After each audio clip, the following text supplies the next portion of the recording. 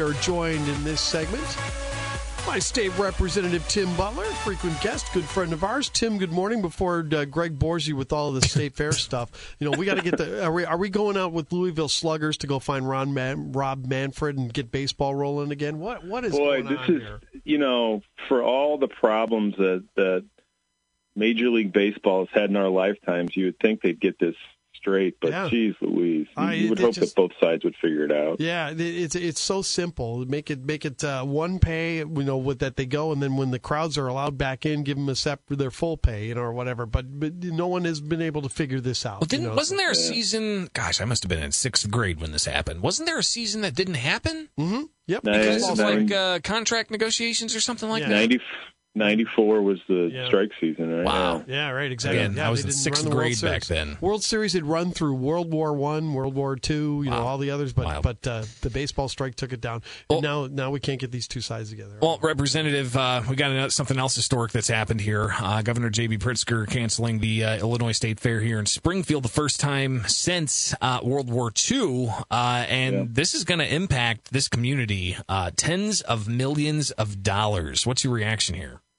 Yeah, there was a study a few years ago from the University of Illinois that said the State Fair, the Springfield Fair, has an economic impact of about $86 million. And that's a study that's several years old now. So, I don't think anybody would imagine that we were going to have a normal State Fair this year, given everything that's going on. But, what I'm really disappointed in is how this impacts the vendors, how this impacts the kids who, are showing, we're going to show livestock, how this really impacts our community and, the families that show up and go to the state fair and everything. It's a great event for our community. So, I'm really disappointed that we couldn't figure out a way to kind of maybe reimagine the state fair this year. Obviously, we weren't going to have concerts or anything like that, but it's a 360-acre facility that I think we could have done some things out there. I think we could have done some things virtually that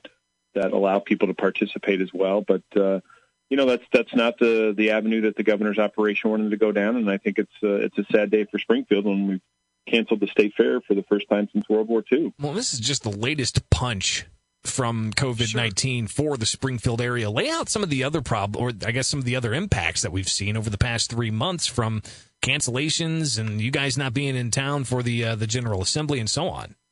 Yeah, I think, everybody knows that Springfield's a government town. And when government basically has been shut down, when the General Assembly, we've only been here for a handful of days this spring, that has a huge impact on the local economy. When a lot of the state buildings have been shut down, a lot of state workers continue to work from home to deal with the pandemic. And, all you have to do is go to downtown Springfield this morning, and you can see that it's just not the same impact on our community as far as, people going to restaurants, people grabbing their coffee in the morning, doing whatever. That makes a big impact. You look at a place like the BOS Center that has been completely shut down.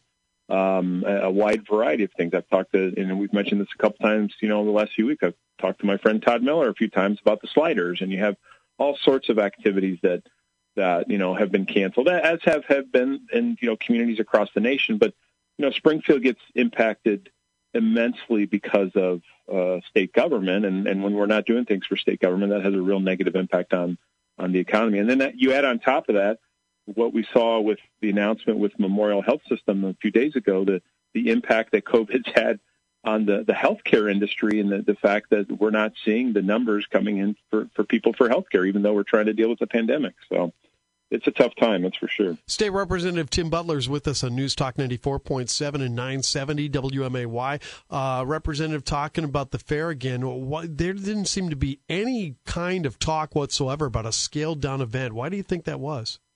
Yeah, I had a couple conversations with Director Costello. Jerry and I get along very well. I've known him. He was in the legislature. His former legislative district goes right up to the boundaries of the DuQuoin State Fair, so I think he's intimately familiar with these events.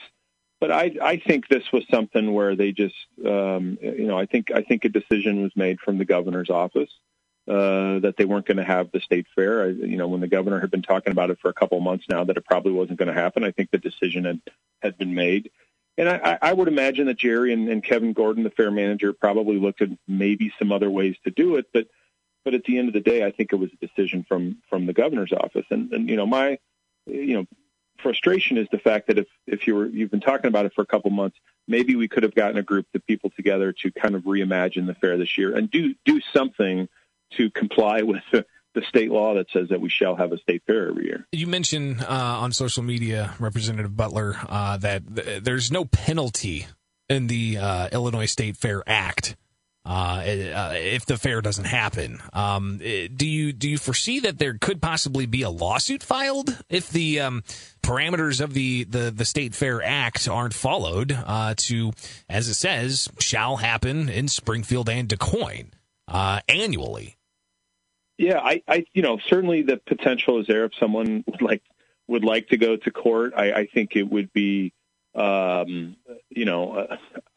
just have to look at some of the existing lawsuits that are going on that have not been rectified yet when it comes to the governor's emergency powers, and thinking the fact that if you would do something about, go to court over the state fair law, then, it'd be months down the road before we get to any conclusion on it. I think that would be difficult.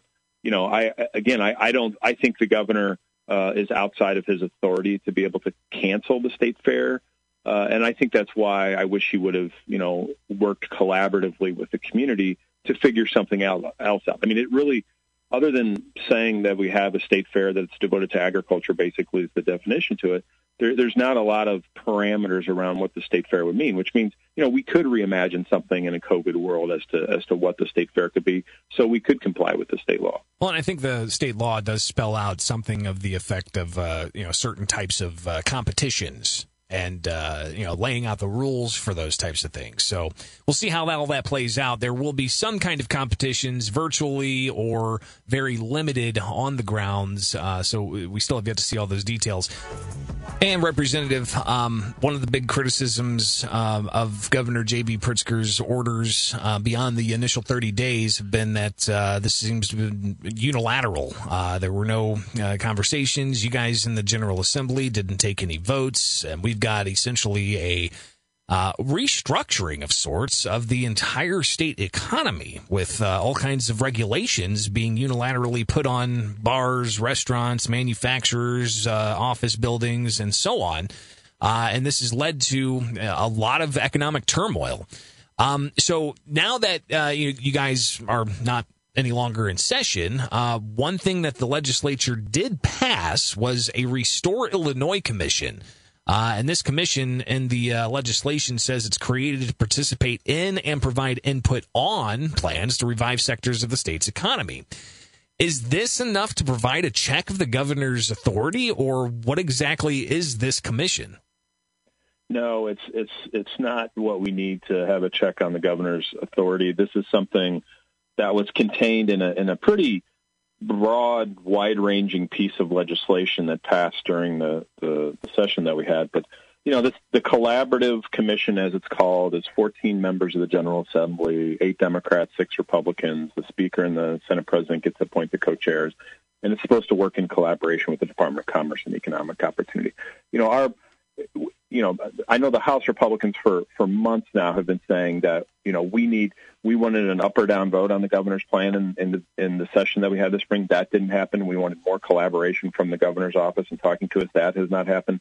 So this commission, which has a report, its first report is due on July 1. Yeah. So this commission just got created. You got a report that's due in a couple weeks, which the General Assembly does not have a very good track record of meeting deadlines when it comes to reports. The Ethics Commission failed to put something out before the end of March. The Property Tax Commission failed to put something out before the end of the year. So do you think the track record here is going to have something produced by the 1st of July? This is going to be more of the same. It's not going to allow for true collaboration.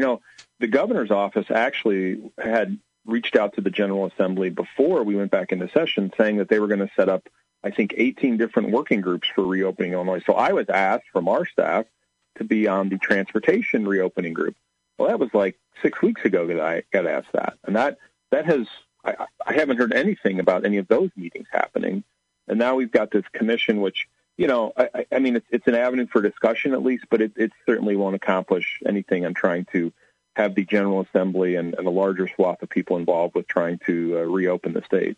Representative, one thing I've been trying to wrap my head around is, why won't the General Assembly just act on this? I mean, they've got the Democratic supermajority. The governor's a Democrat. If they want to give him the power, they have the numbers there. At least I think they have the numbers there with just party affiliation to make it happen. And if this is such a large public health concern, and giving the governor this type of authority, why do you think the legislature hasn't acted on this?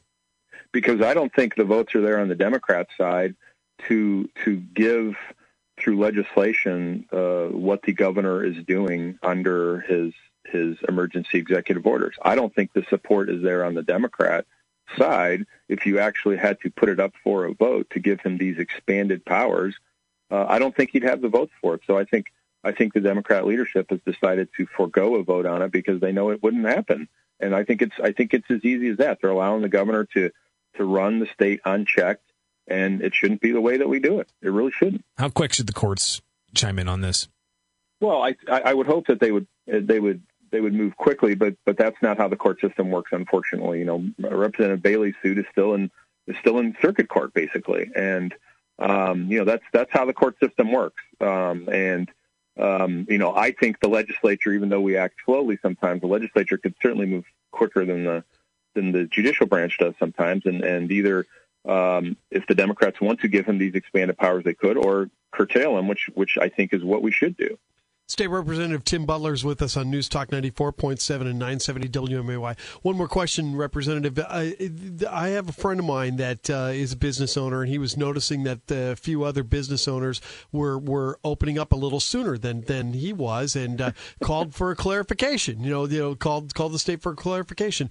They said that no, that those businesses were in violation, but no, there's nothing we can do about it. And he's kind of added to it. I mean, how responsible is it for rules to come down from the governor and not be with any teeth to be enforced? Well, it's up to the local health departments to enforce those rules, and you have a wide variety of opinions across the state of Illinois. I was at a restaurant in downtown Springfield a week ago, Monday, for our anniversary, sat outside, yet there was multiple people sitting inside at the restaurant. And, this is the problem that the governor doesn't understand. The state has passed him up, and he needs to deal with the situation on the ground today, not what he believes that the situation should be. The state's passed him up. He's got to deal with that and conform his plans to the way people are actually living their lives today instead of how he imagines that people should live their lives. And this has been a real frustration for a lot of us for a long time now. State Representative Butler, thank you so much for your time. We really appreciate it, Tim. Thanks, guys. Take care.